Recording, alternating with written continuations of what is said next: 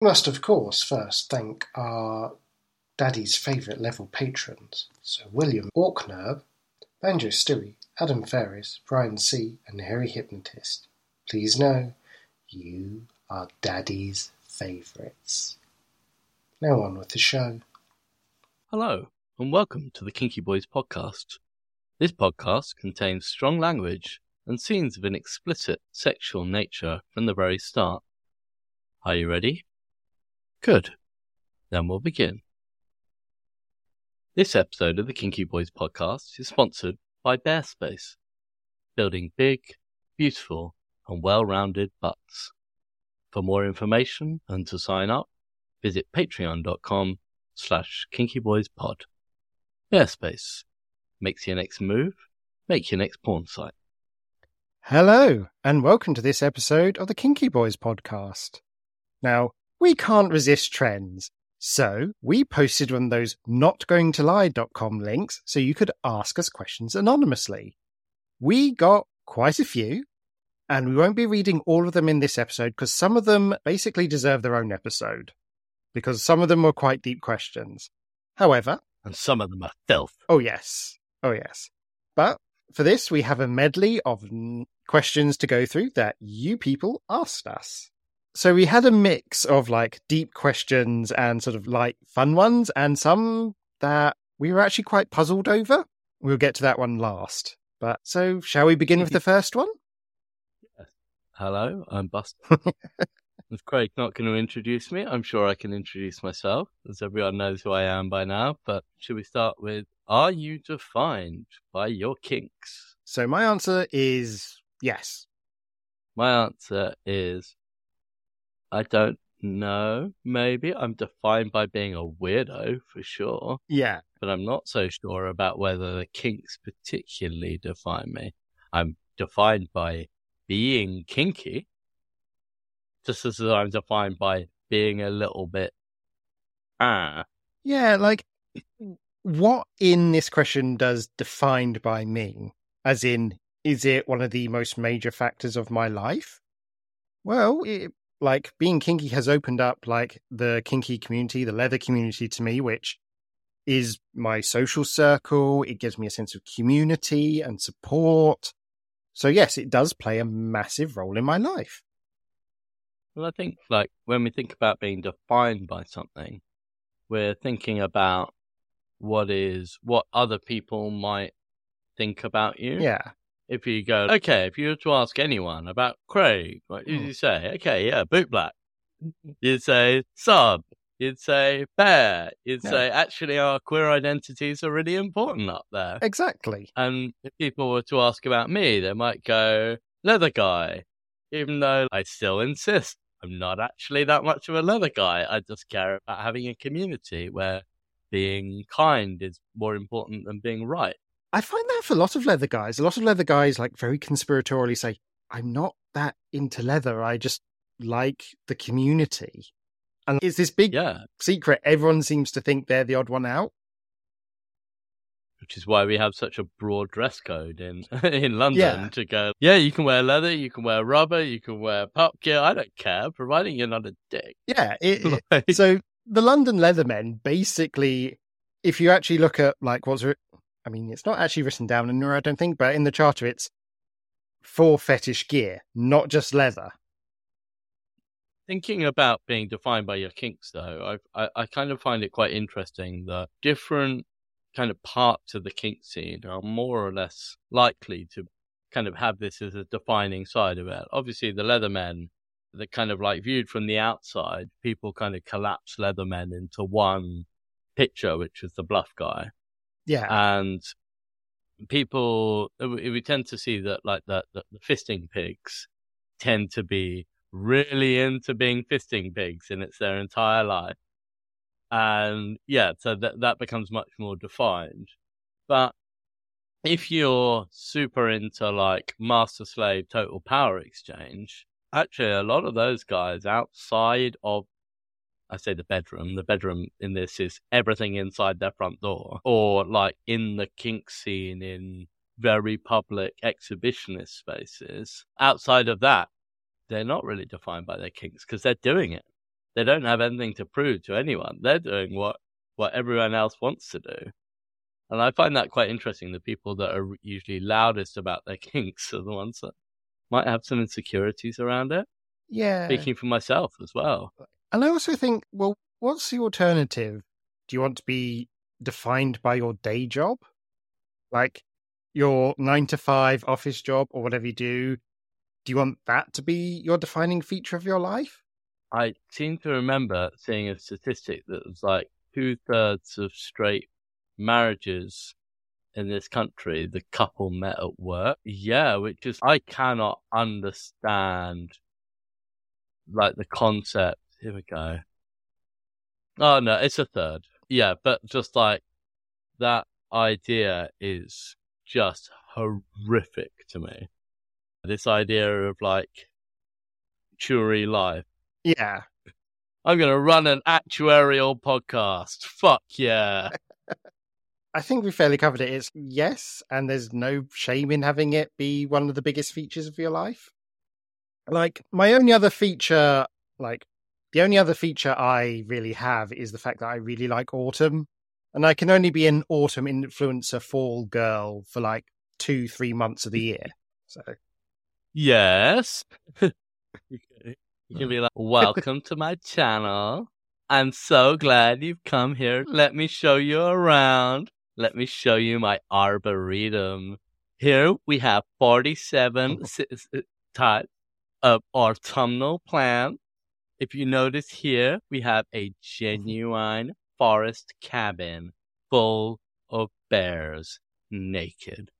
I mean, I do want to do more video stuff for the You're future. awesome. So yeah. Yes. So shall we move on to the next We are question? ridiculous.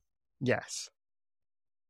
Tips on conflict jealousy resolution? Question mark? In short, find out where the jealousy is coming from. Where's the conflict coming from? Talk about it. And deal with the insecurity that's underlying that jealousy. Somebody doesn't feel loved. Somebody doesn't feel valued. Somebody's priorities are different from your priorities. Yeah, it's essentially jealousy and envy are cover emotions. And it's, if you're feeling jealousy, it's sort of, you need to sort of dig around and find out what's at the root of that. What are you not getting? What have you not been fulfilled in? Or what fears do you have that are driving this? And then openly and honestly discuss that with your partner. And, you know, and the partner can sort of talk around, well, what can they do to further reassure you?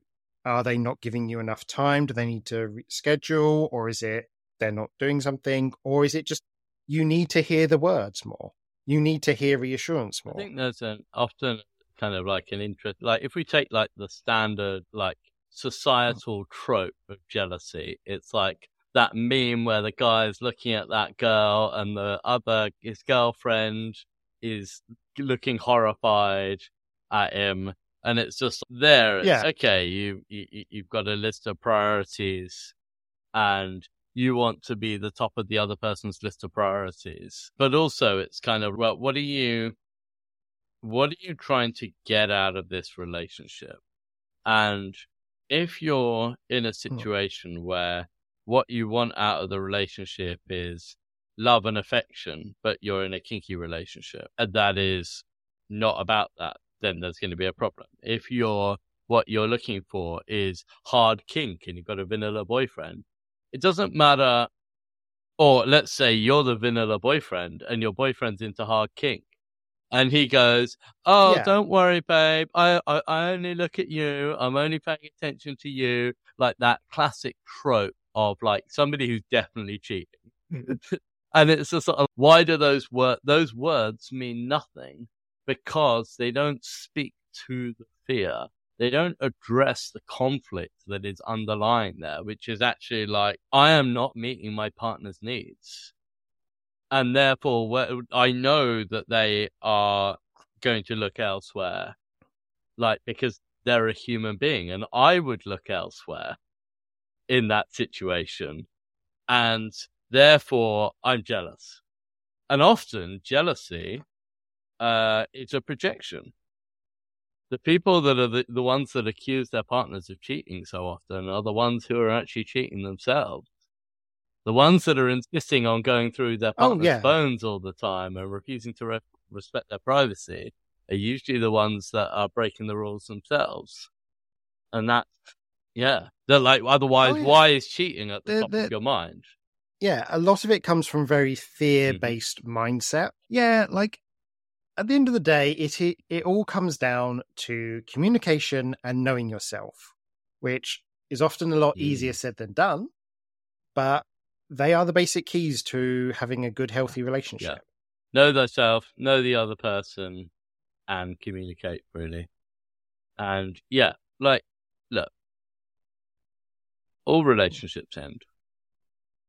And all what we have in a relationship is not something to grab hold of, and we must seize this and refuse to let the other person grow, or for us to grow apart or anything like that. Mm-hmm. A relationship is two partners on a journey together, and at some point that journey is going to split. Whether it's because you have an amazing life together and you're 85 years old and holding hands, one of you is going to die first. If you're not down that situation, which is 99.9% of relationships, then you're going to grow apart. And the question is, do you call it quits when it becomes clear that it's not working, or do you call it quits 6 months down the line when you're screaming at each other? It's about recognizing, great, we've had a good innings. We're not able to meet each other's needs right now. We have, like, we don't hate each other, but neither of us see a way out of this. We'll be honest about this, and it's not a failure. It's not, oh, don't you give up on me kind of mentality. It's just, hey, this is relationships in a nutshell. You've hit on something very important there, which is, if a relationship ends, that is not a failure of a relationship. That is people moving on or progressing or changing. It is not a failure. It's not, oh, these years we've had together are wasted. You had a great time. No, because you enjoyed those years together. Just because you've had some good years in the past, does that then mean you have to endure a whole bunch of horrible years until you hate the sight of each other? And then what? Yeah, I don't want to play down that, oh, well, you should be fine when the breakup happens. Like, you still need time to mourn what has passed. Like, if something passes, and you mourn it. Like, we're dealing with something where something has come between a relationship and you are sad that you're broken up. You need to take time to mourn it. And then through doing so, you grow as a human being, and you grow as a partner for your next partner. The issue is only really if people kind of bounce from one relationship to the next, desperately trying to kind of keep themselves away from being lonely, alone with their thoughts. And it's just like, no, you need to be alone with your thoughts. You need to have a solid think about what's happened, and like what went well, what went less well, what behaviors of yours caused problems, what behaviors in the other person prompted bad behavior on your part. So this isn't about a blame game. This is about taking the opportunity for growth and then going, right, okay, I'm going to try and do X, Y, and Z better in my next relationship. And it doesn't need to be a completely like all-encompassing process of like personal redevelopment. But also, if you've been in a relationship for a while, you need to not carry those mistakes into the next relationship. Yeah. Sorry, we gone very meta there from conflict and jealousy. Going, you should break up. No, but at the end of the day, it is about, this all ties into just how unhealthy society in general has sort of taught people how relationships should work. I keep more and more seeing the term toxic monogamy pop up, or default monogamy, because again, like toxic masculinity and that, like monogamy is not bad. It's, not for me. Perfectly valid lifestyle choices. No, but this is the thing. But the fact that it is default and it is often founded on some very unhealthy communication methods shown in media and that sort of stuff. There are things to unpick there. And when we're talking about conflict resolution with jealousy, it does lead into all these other things. Whereas it's just sort of like, I think it's really nice when I wander over in a club and my boyfriend's getting railed by a stranger. It's just, go you got dick. There's dick here. And when that stranger's done, I may come and put my dick in you, because that's just fun, because you're pre-lubed. Initially, I used to be jealous when I saw it. I was like, kind of initially jealous, and then OU came in. Look at my boyfriend, the lovely slut. But now it's just like, it's moved past that.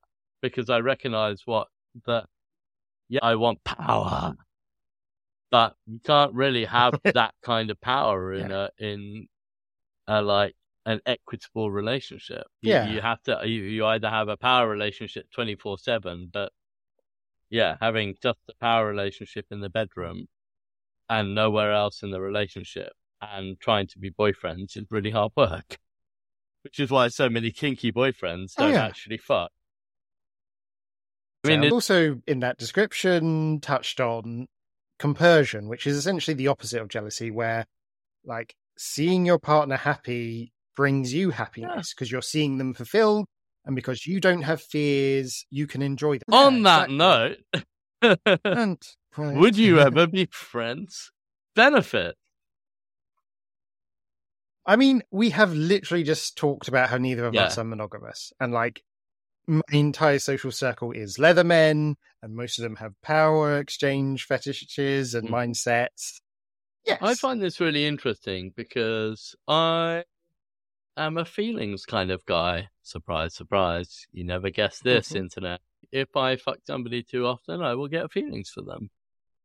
And I think part of that is the fact that I won't fuck somebody who I don't like, who I don't have some kind of interest in as a person. So having friends with benefits kind of makes sense, but actually a lot of the time I end up having fuck buddies.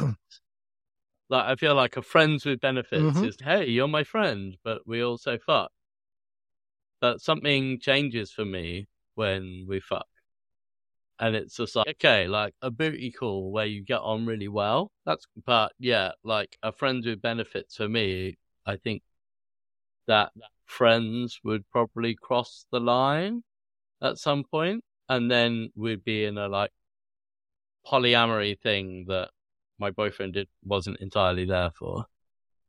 Maybe, I don't know.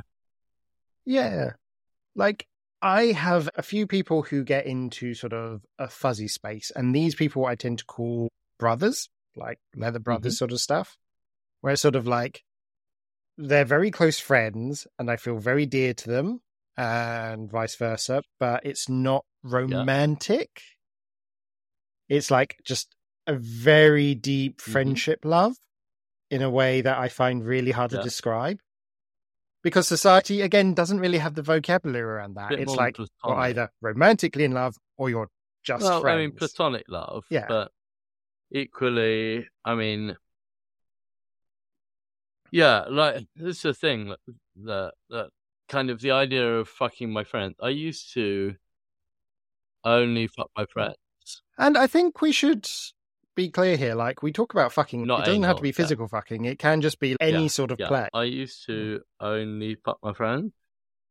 And now, so I played with somebody who is very, very dear to me, who I love him very much, and we spend a good amount of time together, and then we kind of went, actually, it wasn't really doing it for him for us to be playing, because, like, he wants to really hurt guys who he's fucking with his enormous dick. And it's just like, okay, this is a lot for me as a bottom, and I'm not here this much as a bottom. This is really hard work. Typical bottom. I'm not a bottom, so like getting fucked by a large penis was really quite hard work.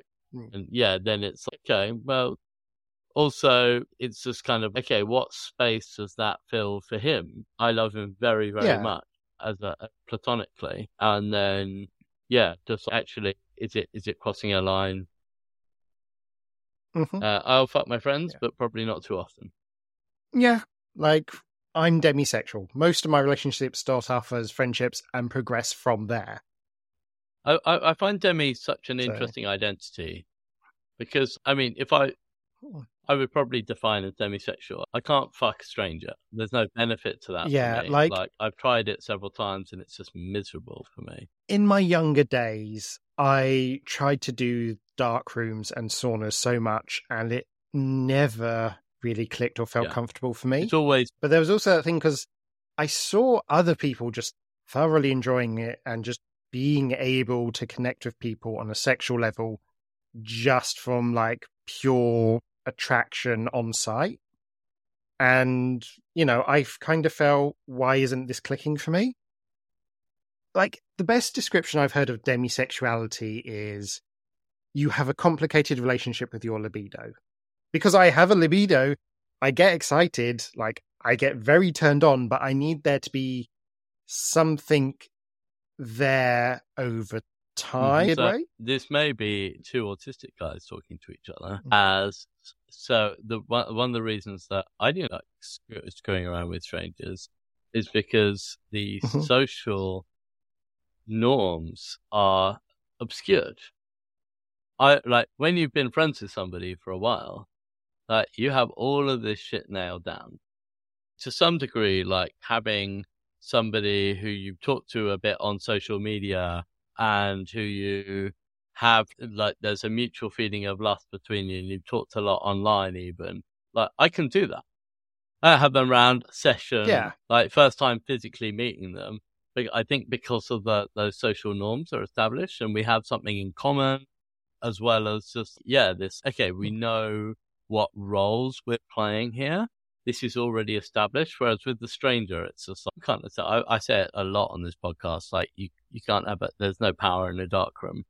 Like you can pretend to have power in a dark room, but if somebody doesn't know who you are, then are they actually submitting to you? No. I mean, going back to what you said about two autistic people, it's like looking into like terms like neuroqueer, how like a lot of autistic people identify like on a broader gender spectrum. And someone broke it down. It's because most gendered stuff is part of masking for an autistic person. Mm-hmm. And it's the facade you build up for a neurotypical society. And when you step away from that, your entire relationship to that gender is masking. So what's there when you're not masking is why you get a lot of genderqueer people in the autistic community, as well as a lot of demisexual people in the autistic community. And I find the idea of like something that's always stuck with me is that like I was born into a world that told me that like, okay, here are the rules, and those rules were obviously wrong. Right? It's okay, you're gonna get married and have kids and you're gonna do that. I fucking what? You must be having a fucking laugh. I'm not doing any of that shit. So it's okay, right? So if you're not straight, then suddenly queer people are much more likely to have polyamory or to fuck around and to be able to still have a relationship with that. And open relationships are a really kind of normal thing there because like we've already established that society's rules are bullshit. We're already crossing a line. And so with autistic people, I feel, okay, all of society's rules, like, I think at some point I went, I don't care about these anymore. There are the ones that I really need to follow. And that's not even like I won't murder because I'm not a murderer, right? But like, the society's rules, like generally speaking, I've got so fed up of trying to work them all out, all of these invisible silent rules about what you should say and what you shouldn't say, that I think when I was a kid, I just went, fuck it. I don't care about any of these. And then it's, you know what? I can do this. I can come on a podcast and help run a podcast about Phil, like sexual deviancy of the highest degree. And I don't give a fuck. And eventually somebody in my work will find a lot of this, and I'm just like, yeah, and? Yeah, I mean, let's face it, most of your colleagues already know something about Most you. of my industry knows that I'm a filthy queer. Yeah. Speaking of marriage and murder, that actually segues into our next question. That is a segue and a half. Smooth. Thinking about murder and marriage.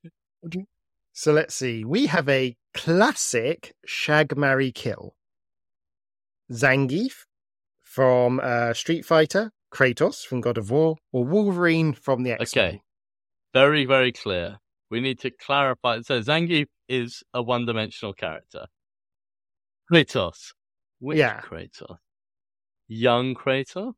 Or Daddy Kratos? I'm going to go for, just because of it, Dad of Boy. Nick, which Wolverine? Like, Wolverine in the original X-Men, in the comics, is very different from Wolverine in Logan the film. Because Logan the film, granted, he has issues, but he is a much more sexy person as Logan than he is as original X-Men. Like, granted, he has an alcohol problem, which I would probably try and fix him. Oh, God. But, yeah, don't go down that road. I recognise that. I will say comic book. This is the thing, I was never that into comics, so how much do I know about that character? Okay. I mean, was the did you Shag, watch Marry, the Kill. 90s Why cartoon? am I so... Yeah. Why am I must know more about this. No, I didn't watch the 90s cartoon either. This is a tough one. I think I would probably marry Wolverine, because then I could holiday on Krakoa. I would shag Kratos and kill Zangief. Simply because Kratos has proven if you kill him, he will punch his way out of hell and get revenge on you. That's like his central motivation. Mm-hmm. Yeah, so... yeah, shag Kratos and kill Zangief. You know what? I'd probably go down the same way. If this episode of the Kinky Boys podcast is sponsored by background stuff there is. My friend had a SNES with Street Fighter Turbo, I think it was, and we used to play together. So one, Zangief was, I think he was the typical like Western image of like a Russian bully. It's just, look, all you can do, Russia, is be like giant bullies. Topical. And I'm actually on his Street Fighter fandom wiki. Are we going to get deep lore? Seriously. But yeah, it's like in battles, he constantly belittles his opponent's small muscular build and blaming their losses on their lack of muscular power. And it's just okay. I can see myself being Zangief. Erase his mind and steal his body. And yeah, that's something I could be more, not that face though. Yeah, like it would be fun. It would be like riding a bouncy castle, like piloting a mobile bouncy castle. But yeah, so Zangief I would probably kill. I would kill his brain and take over. And then yeah, Kratos, you know, I would love to rail Kratos. Like, Daddy Kratos. Face down. Like, not just like, like he's wood chopping and like I lift up his kilt and rail him. No, just like he's face down in a bed making like pathetic bottom noises as I pound his prostate and I make him whimper. I make him wear a skirt, a little like rubber mini skirt, as I absolutely destroy him. Keep Kratos locked. How fucking fun would that be? Okay, now I've got a semi. I want to force Femme and make him into like a little cat boy. Catboy Kratos. Like, yeah, like Catboy Kratos, like Barra Boy who does as he's told and wears a little skirt and yeah, and a tiny little chastity cage. This is the thing with like how huge he is and how large he is portrayed. Like I can imagine him having a little dick that would fit really nicely in like a really small cobra cage. And then we can tell him he doesn't need... We don't need this. This is useless. This isn't useful for anything. Let's lock that away. And, don't need... Like, this thing isn't any use. And, he can cut wood and be my bitch. And then, Logan, I would probably just end up, like, rolling my eyes 90% of the time. And we'd have, a Las Vegas marriage and then a divorce. Yeah, I mean, here's the thing. Logan classically has tons of ex-wives or ex-partners. He's always going to be busy because also constantly on every team in the Marvel Universe. So all the different X-Men ones, Avengers. He's going on missions every 5 minutes, going to space, while you get to either live in the X-Mansion, which it's a mansion, or you get to live on, in the more recent comics, Krakoa, which is a virtual paradise. Yeah. I mean, the mansion doesn't really hold it for me. I don't know if it's just like my left-wing side coming out. I mean, granted, like, that way it's, okay, we are the downtrodden and we live in this wonderful mansion and we will lord it over everyone else. But there seems to be around a mutant is to be... I just realised how ridiculous this is. Yeah. We're putting a lot of thought. So we both would kill Zangief, shag Kratos, and marry Wolverine straight Logan. Yes. Cool. Yeah. Perfectly logical. Yeah. Okay. Next question. How have your hard limits changed since you started kink? I don't think I would have talked about killing somebody, taking over their brain and taking over their body, and then living as them and having their body as my puppet in order to have sex with people. Like, I don't think that would have been something I would have considered outside of my limits, maybe, when I started kink. The merging of niche furry communities into the wider kink community has opened up a whole new door of surrealist... like cumflation. Yeah. I mean, cumflation really is the tip of the iceberg. I'd not come for a month when I fucked James the other day, so cumflation is a legit thing. Yeah, so I feel like hard limits. My relationship to limits has changed so much. So I would say, like, I have many more soft limits, but much fewer hard limits than I had. In that, actually, like, it's like having in any particular relationship, there's a whole bunch of soft limits of stuff I wouldn't do with this person. Like, unless we were to put structures in place. Like, I'd be willing to try it, but I wouldn't be, this is my kink, let me pee on you, James, because it's not really his kink getting peed on. Yeah. And so that's then kind of a soft limit because I want him to have fun. And I really care about him. Whereas hard and soft limits for me was always about me having fun. If that makes sense? Yeah, in a way. It's like I bring my shopping list, you bring your shopping list, you bring your no-nos, and I bring my no-nos. But the only thing I ever kind of put in really clear terms with my hard limits, I was just trying to pull up my recon, but it's like animals or any kind of animalia. I think I've got in there because I saw a thing of somebody having an insect, like a centipede in their piss hole. Anything involving insects, arthropods, or annelids, or animalia of any kind. I went being cold or being hungry because they just kill the mood for me. Vomit, necro. And the one actual kink I have on here, which is finger sounding. That's my list of hard limits. Finger sounding just looks like butchery. Like, actually putting a finger in there, it doesn't strike me as safe, sane thing to do. Like, from an infectious point of view, from a trauma point of view.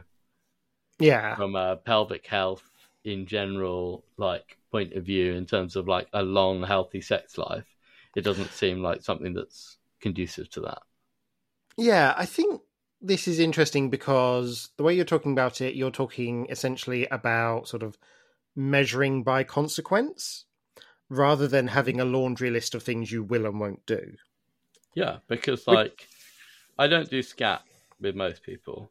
Mm-hmm. Because, like, I don't find the smell appealing. But that said, I think there's a lot... All right, okay, I'm going to get a bit gross here for a lot of people. But, like, there's a lot of people that when they're on the toilet in the morning spend way too long on the toilet and will, like, take a deep breath and inhale. Like, a lot of people do that and just go, that smells weird and interesting. But it's not, oh my God, I must leave this room straight away because I'm inhaling fecal matter. And spoiler, that's what you're doing. And whenever there's that smell in the room as the same room as your toothbrush, there is fecal matter all over your toothbrush. Yep. So this is a rush of listeners rushing to their bathroom. Don't put your toothbrush in bleach. Yeah. Because it won't get off the fecal matter. This is why you're told to replace it. You're talking about toothbrushes, but how many people play with their phones while on the toilet? Yeah. You would not believe how much fecal matter is on your phone screen at all times. Mm-hmm. Which is why there's often stuff in the medical world in which I work where we wipe down our phones with Clenel wipes regularly. And if you shake somebody's hand, then you need to wash your hands afterwards. Yes. Anyway, back to the limits. Limits. Yeah, when we're not talking about shit. But this is the thing. So there's a lot of shit in the world, and a lot of people have a kind of societal rejection of shit. But if you're with somebody that really, really likes shit and you're able to just kind of explore that and they were really happy and it didn't touch you and it didn't kind of like involve you in any way, you just kind of, like... the old thing, like straight people, so often straight kinksters, the amount of scat enthusiasts, and they're, scat, I love it. And it's like, people talk about it in the pub and in straight kink events, and it's just like really, really open. Whereas in the fetish world, in the gay world, we're like, no, that's a sign of a bottom who claims he knew his body. Like, that's a bad thing. And it's just like, I mean, if I'm fucking somebody and a bit of shit comes out, who cares? Like, that happens. But there are people that will absolutely freak out. Yeah. So, like, you've got if you have a really strong disgust reaction towards something, you have to examine why. Yeah,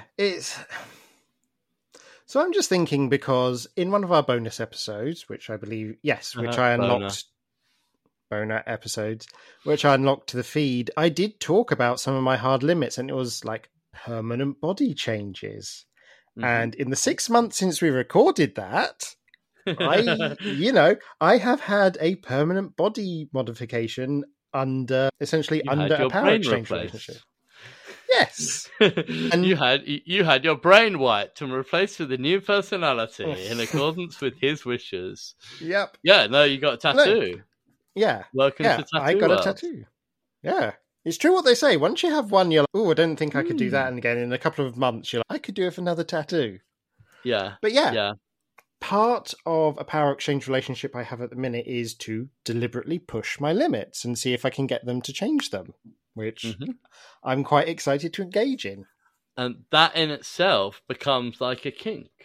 Yeah. So it's okay, like I probably have more limits now than when I started because I'm a bit older. I know what I don't, and I'm lazy at this stage. Like I've been in the kink scene for a long time. I've explored a lot, and sex isn't like my libido's been on a down for the last 15 months or so, and that's fine. And it's just okay, sex isn't as important to me right now. It will be again in the future, and then I'll turn into an absolute beast where I need to know everyone's hard limits in advance because I have no limits trademark. Yeah,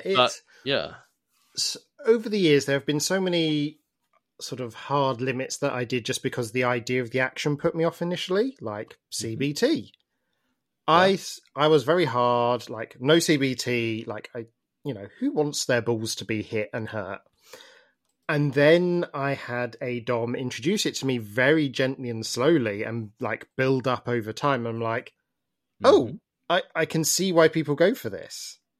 Mm-hmm. It's not something I do regularly. Like, it has to be a skilled Dom who knows what they're doing. But like, I've sort of learned since then, like, I am aware that in certain circumstances, I may be willing to try new things, so long as they don't cause permanent damage to my body or have a, likelihood of death. Yeah, so I got to the stage where with CBT I did cause permanent damage to my body. Yeah, my left ball is now I shouldn't say this on the podcast. It's like my I cannot take any pressure, if I pull my pants up too quickly. It has been a medical disclaimer. I have had it fully investigated. It's basically like the nervous system in that area end up becoming hypersensitive after it was crushed. And yeah, it's like not much that can be done about it, but equally like it's not painful, doesn't cause me any issue day to day. I just can't do CBT anymore. And we've got friends in the scene who have been told by doctors, well, yeah, your testicular cancer was probably related to your love of CBT. And yeah, like ultimately the more damage an area has, the more it needs to heal, and the more something needs to heal, the more likelihood there is of, cells are dividing, the more likely there is for malignancy. But everything that we do has risk involved, and it's okay. Are you aware of that risk, and is that risk high enough for you to be in any way concerned about it?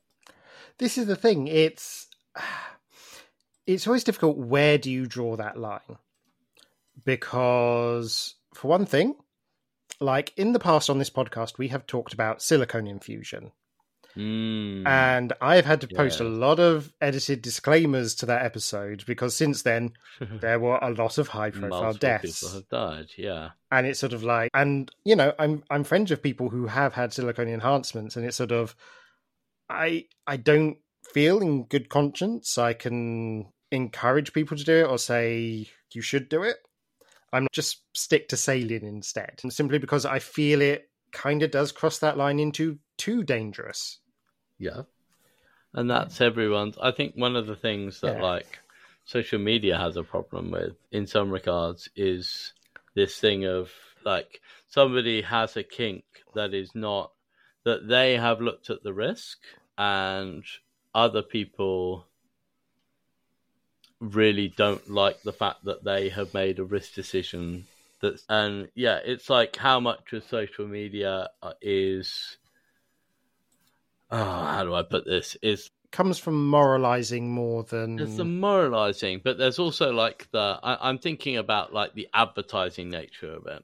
So to give an example, I was talking about steroids at one point, and I replied that actually in terms of anabolic steroid use in like forced workouts, I would absolutely discuss that with the bottom, with the sub who we were working out with, and actually only in particular times when they're needing it because their workout is reduced. Like I have a well thought out, educated position on it that's not just based on I think I know what I'm doing. It's based on a career, but that is not I absolutely got torn to shreds talking about it there, because people weren't happy with the fact that, you're an active member of the kink scene, so therefore you're giving legitimacy, and other people who don't have all the information might feel like they're able to do it when they don't have that information. And it's that's a stretch. That's a real stretch. Yeah, it's like... I wouldn't put it online, though. And this is the thing, it's how much responsibility do you have online? Because at the end of the day, we have a large listenership. We do kind of position ourselves as sort of like kink educators. We position ourselves almost as an authority on kink in a way. But also, people do have free will, and it's sort of, where do you draw the line? Because we do have a responsibility, but how much of a responsibility to defend people from making their own stupid choices. Yeah, I think we just have to be.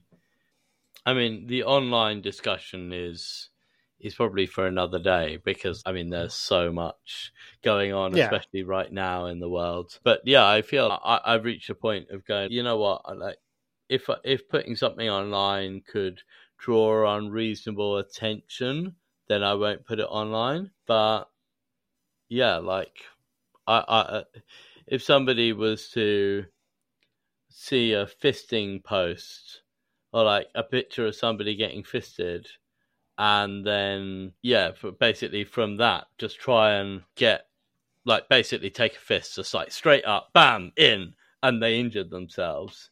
It's you shouldn't have been a fucking moron, should you? At the bottom line, that's your responsibility as the person that decided to do that. And if something contentious is online and somebody decides to try it without taking into account the research of the risks or anything like that, if they then went and did shit tons of research and did it, and they were going to do it anyway, and it was just, okay, this one person triggered you, well, then you were probably going to do it. But then again, it's sort of, we're talking about a single incident. If I use Locktober for this sort of discussion, it's whenever that's peer pressure. Well, exactly. Whenever Locktober comes around, there is a community peer pressure to sort of collectively go, how long can you stay locked? You should stay locked a long time. And at that point, it's sort of, no, you're being irresponsible there. You're pushing a very negative, harmful idea that because it's communal and big, people will accept it as the norm. You know, being locked for ages is a normal thing that you should be able to achieve. Yeah, as I said, the whole thing about chat, I'm super into chastity, and I'm super into head fucking guys with chastity, who are just boys who are eager to please and getting them to tie themselves in knots and convince themselves that they really, really want this because I want it. Yeah. But so much of what's online is, these guys, new guys, especially in the sub world or pups and stuff like that. Okay, I have to be locked in order to get friends, which is a really problematic situation. Yeah. And it is all that thing of if you post images or video from a really intense scene, how much responsibility do you also have to have a follow-up post of, and this is the prep you didn't see, and this is the aftercare you don't see. It's the kink.com videos always show the actors afterwards in the bathrobes doing, this is what we do to calm down. This is what we like in real life. That's a legal disclaimer, Yeah. And it is, can you just share a fantasy online without context? Because you're letting it off into the world like that? It's a complicated question. We're asking questions and I don't really have a clear answer because it's a fuzzy, you have to judge each situation as it comes. This could be a whole episode on limits and social media and the boundaries of the world. And I am making a note because we are going to get into this. Yeah, fine. Yeah. But our hard limits have changed since we started kink, but not in the way you might expect. Yes. I think that's a good place to do it. And that leaves us with our last question, which is the one we was a bit confused about, because this is something we have not come across before. Yeah, so this question, let me read it out. What is your opinion on kink red pilling and other politically focused play? I have never heard the term kink red pilling before. And nor have I. We learn something new every day. Yeah. My assumption is it's essentially playing about with sort of the language and ideas of sort of red pilling, MAGA, right-wing symbolism in a form of role play. That's what I assumed it to be. What did you think when you heard that term? So is this kind of, psychologically, initially I was thinking, kink red pilling might be fucking around with helping people open their eyes and like realize that all of sexuality is a scam, and like kind of open their mind and kind of like almost break them into this realization that like they can do any fucking fetish that they want to, and they don't have to give a shit what society thinks about it. So kink pilling them. Yeah, or just opening your mind. And like the red pill, obviously the red pill concept comes from the Matrix and Morpheus offering the red pill and the blue pill, and the blue pill means you go back to sleep, you wake up in your bed and believe whatever you want to believe, and red pill is you take estrogen. Yeah.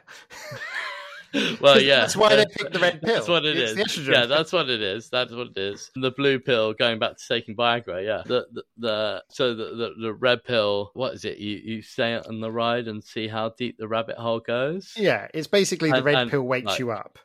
Yeah, but of course, right wing. The thing is, they're not. Yeah, they're not waking up. They're subscribing to a whole bunch of delusions, which I feel like could represent a lot of the fetish scene as well. Who seem to. Yeah, like I know Teabags and Joysticks, they had on an OnlyFans creator who makes content where he basically acts as a dommy top in a MAGA hat, and it has like right-wing connotations to a lot of the stuff. I guess like this podcast for me is like the opposite. It's like I'm the dom top who with so hard socialist tendencies who will take your money and give it to charity. I'm going to rob you, Tory shit. I'm going to come into your house and tie you up and take your family heirlooms and sell them and give them money to charity. Like, that's my idea of findoming. So, like class in play is very interesting. I know a lot of people into findom deal a lot with sort of class signifiers around wealth and power. Yeah, I mean, we've talked about it before, like the idea of like findom being like a working class, like a financial exchange from the middle class to the working class, that in which the working class are the powerful ones rather than the receivers of charity. Yeah, just I feel like it's so much in our society now. A plumber can earn so much more than if you're a middle class kid, you'll end up working in a call center. But actually, if you're working class and you don't have snotty pride, then your parents will let you train to be a plumber, and then you're going to be loaded. So yeah, like I mean, so much of this ties in with like the old fashioned snobbishness of the nouveau riche, like the aristocrats used to hate the nouveau riche. But actually, yeah, this playing around with that, I think when you talk about political play, I think that's naturally almost like an American way of thinking about it, because in America it's politics, but in the UK we get straight to the nuts and bolts of it and call it class, because America's in class war. It just doesn't recognize it. Whereas the problem with Britain is we talk about class, but we kind of don't actually recognize class. Okay, this is where it's going to get really my bugbear is whenever the news programs want to talk to someone working class, they basically get an old white man with a northern accent who owns his own home and, you know, who bought it under right to buy, was born working class, but is now not working class because he's the landed. Has the northern accent and the flat cap and the attitude that you think of as the signifier for working class. But this is why those people ended up voting Tory at the last election, because they're landowners. Yeah, and I've started to refer not to, but like all of my work with London Leatherman, I've met loads and loads of boomers who actually a lot of them are very working class and amazing role models to me, and a lot of them are landed gentry who are themselves landlords and stuff like that, and they just happened to come into the property when it was to a penny, and they worked hard for it, but they're now they've now got all these properties that they don't know what to do with, and so they rent them out, and they just look at what the market rent is, and that'll do. I mean, going back to the whole thing of making play out of this, I now just have an image of someone spanking someone for having avocado on toast too much. Why didn't you save your money for a deposit? You could have had a house by now. Spank, spank, spank. Yeah, but I feel like oh my God, I've just got this vision of a bottom being spanked with a massive paddle by an older man shouting, "Help, help, I'm being cancelled." Third class play. Well, I mean, yeah. Like, so much of this, I feel, is probably tied into taboo stuff. Like, there is such a taboo around politics that's very hard to grapple with. And when stuff is big and scary like that, the brain eroticizes it for a lot of people. And, like, I say this over and over again on the podcast, it's kink play can be a sandbox to deal with and go through difficult concepts and ideas and darker parts of our psyche in a sort of safe, walled-off space. I mean, the go-to example is kind of race play, where, like, that deals with some very real societal and generational trauma and power structures that is so big and difficult to deal with, but if you put it into a kink context, you can get a catharsis and a release. Yeah. And my thing is just understand when you are, going back to the original question, I'm fine with people doing what they want to do sort of in the bedroom, as long as you understand if it's from a place of being a taboo topic, respect that in sort of the wider community. So I've had discussions with people where they've had encounters with people into race play. And it's the people who are really vocal and open about it are often the least equipped and trustworthy to do it with. If that makes sense. Yeah. It's like, no, you're not playing, you're just being racist and you want an excuse.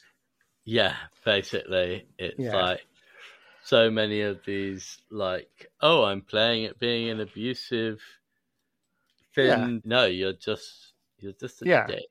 And it's the same with Nazi uniforms. It's like, people who plaster themselves everywhere with Nazi uniforms it's getting off on freaking people out, and no, you just enjoy showing yourself as a Nazi. If it's the taboo aspect, most people don't advertise it and like just keep it to the bedroom. Yeah, because otherwise, why would you want to normalize that? Why would you want to? Yeah, where are you going with that?